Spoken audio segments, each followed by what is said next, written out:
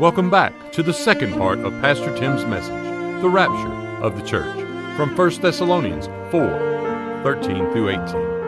The rapture of the church is not intended to scare anyone. It is to be encouraging and comforting for the believer. When I understand the reception I will receive and the reunion I will enjoy, it makes me anticipate the Lord's return like nothing else. Here's Pastor Tim. Who have passed. All right? So those are the participants. Let's keep going. Number 3. I want you to see the process. The process of the rapture is shown in these passages.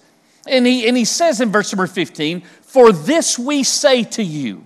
So what I'm saying to you today is what Paul is saying to them then. But you have to know that it's not my idea. And it's not Paul's idea. It's not even John's idea as he writes the Revelation. John has seen it in the vision of the Revelation. Paul has seen it as God has shown it to him. We have seen it as we read it in the Scriptures. But notice what he says, "This we say to you by the word of the Lord." This is God's idea. This is God's activity. This is something that He chooses to do. And he says, "This we say to you by the word of the Lord, that we who are alive and remain until the coming of the Lord will by no means precede those who are asleep." So what does that mean? It means those who are asleep get to go first, right? So here's part of your process. The Lord descends from heaven. Look at verse 16. "He will descend from heaven with a shout, with the voice of an archangel, the trumpet of God, and the dead in Christ will rise first." So deceased believers are first. Their bodies are resurrected. They're joined with their spirit that has been in heaven with them since the day that they died. Reunited, formed into a glorified body that is fit for heaven, that is fit for eternity. Absent from the body, present with the Lord. So, deceased believers that have gone on. Maybe you think about parents or grandparents or somebody else in your family, somebody else that you know, somebody else that you love. They've died, they're believers. Are they going to be a part of the rapture? Yes. Not only are they going to be a part of the rapture, but they are first. They get to go first. Now, you say, yeah, but how about those people? It's not that they're buried in one place. I mean, what about people that maybe in a war, they stepped on a bomb, and they're blown to smithereens. Their body is scattered. What about people who are cremated, and people decide to put a few ashes here and go to the other side of the country and put a few ashes there and a few ashes somewhere else? It doesn't matter, does it? God knows. He knows. Think about those bodies of those Old Testament saints. Where is Adam's ashes? I don't know, but if anybody's ash, Adam is ash, isn't he? I don't know. But God knows. He knows exactly. So sometimes people will ask the question, "Tim, do you think it's okay to be cremated?" Sure, I think it's okay. You don't see that modeled in the Bible. You see burials modeled in the Bible, but I don't think that that's the issue. I think the issue simply is that cremation hurries or hastens that process of going to ash, and that's what he said, ashes to ashes and dust to dust. It's going back, right? Return to the dust from which you were made. The burning just simply hurries up that process a little bit. God knows what He's doing. He's not going to miss any person. He's not going to miss any part of any person anywhere that's already died. You do not have to worry about them. God's taking care of them. Okay? So in this process that we're talking about, deceased believers are first, but living believers will then follow. Notice what he says in verse number 17. After he talks about the dead in Christ rising first, then he says in verse number 17, Then we who are alive and remain shall be caught up together with them in the clouds to meet the Lord in the air. And thus we shall always be with the Lord. These are people who will never taste death. They simply get to pass from this life to the next instantaneously, being changed into that glorified body that is fit for the new heaven and the new earth. You know, the best part of that whole thing is that last part of verse number 17, when he says, thus we shall always be with the Lord. That's what the process is leading up to. It begins with a shout. It ends up with us with Him forever and forever and forever. How we get there, God has all of that worked out. Let me share with you one more thing. I said I had 4 for you today. I think it's important for us to also talk about the purpose. Because the purpose for the rapture is stated in these verses. And if we're talking about something being encouraging, it's the purpose that makes it encouraging. It's the purpose that God has that makes it comforting to know that this is something that's coming. In 3 ways. Here's a 3-fold purpose for you. First of all, I would tell you that the rapture will be a reception. It will be a reception. Remember when it says that God will come and get them? It says the Lord Himself will descend from heaven. The Lord Himself is coming to do that. Jesus is coming to receive His bride. Now listen, for the last several weeks, we've at least touched on it, seems like John chapter 14, time after time after time, and here it is again. Remember, Jesus said, I go to prepare a place for you. And if I go and prepare a place for you, I will come again and receive you where? Unto myself. That where I am, there you may be also. He says, I am coming to receive you. It's reception that's taking place. And by the way, he says there in verse number 17 that we're going to meet the Lord in the air, right?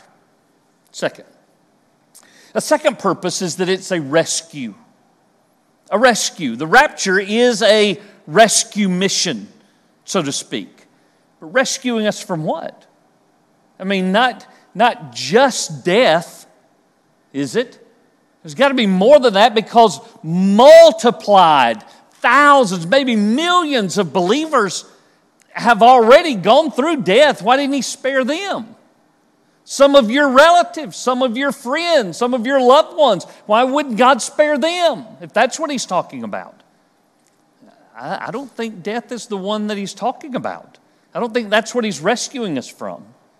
When He says in Romans chapter 8, there's therefore now no condemnation to those who are in Christ Jesus. I think that means no condemnation forever and forever and forever. No condemnation to hell, no condemnation when you're here on earth. When is that coming?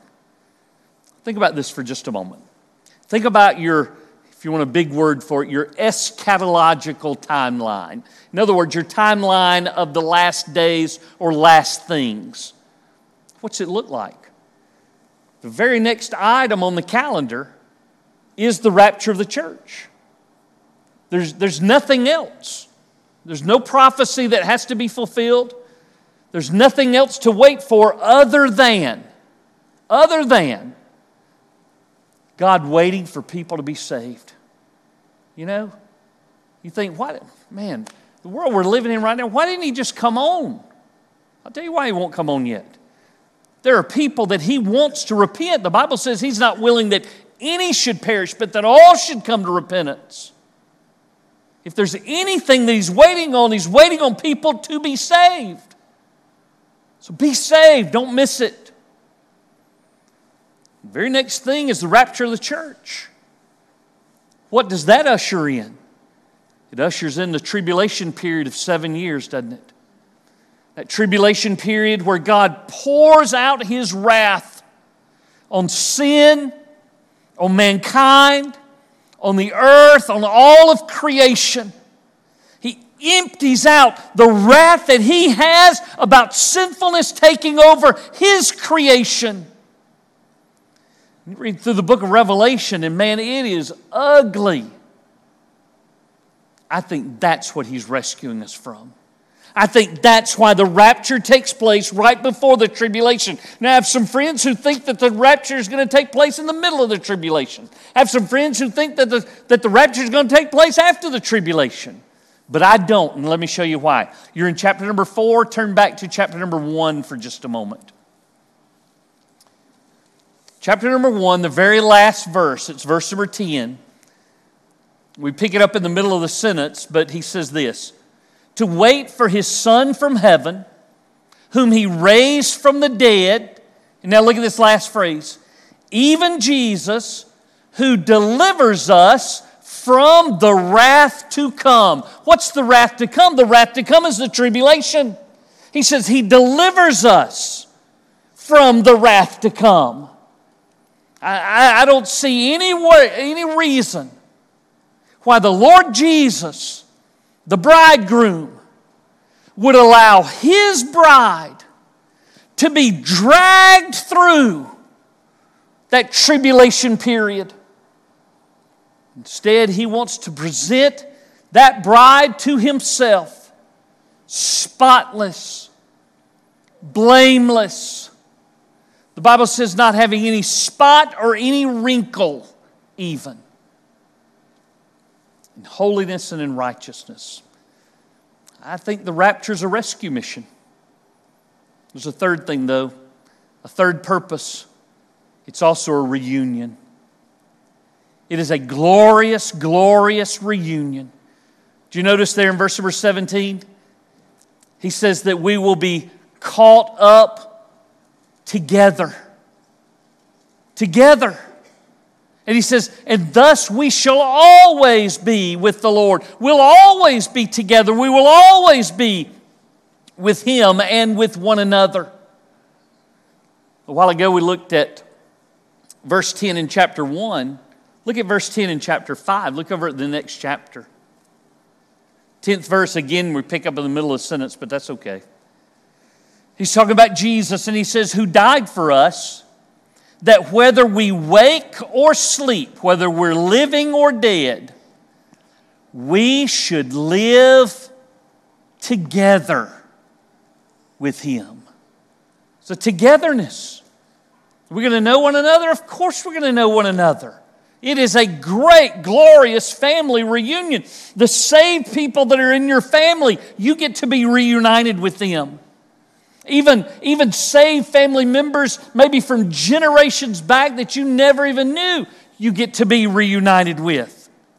The unborn, I believe, will be there.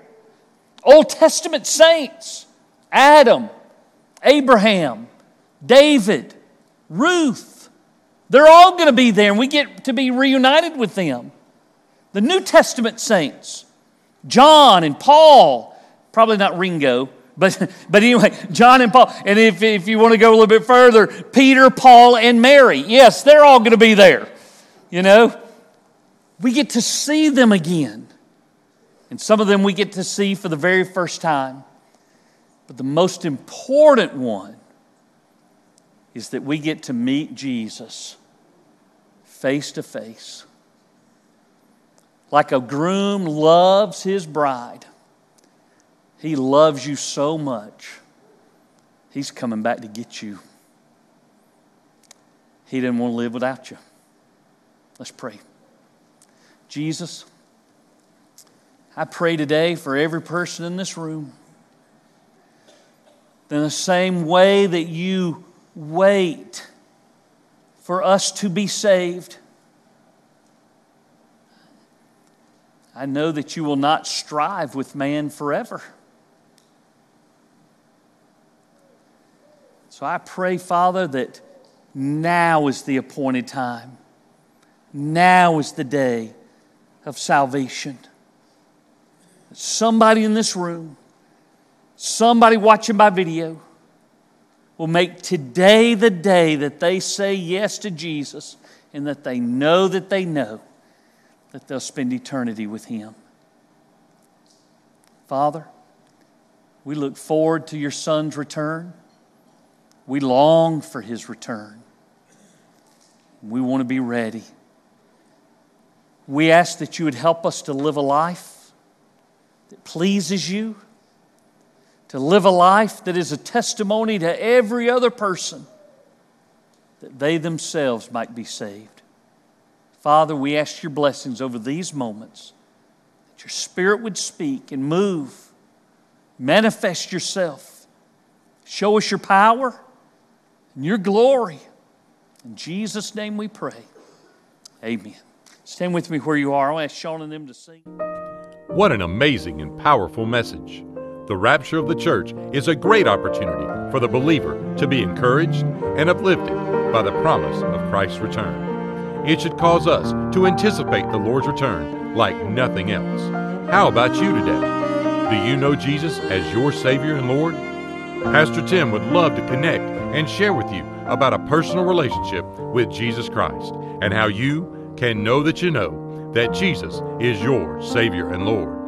That address is church office at brittdavid.org. We are located at 2801 West Britt David Road, Columbus, Georgia, 31909. Thanks again for joining us here on Britt David Podcast.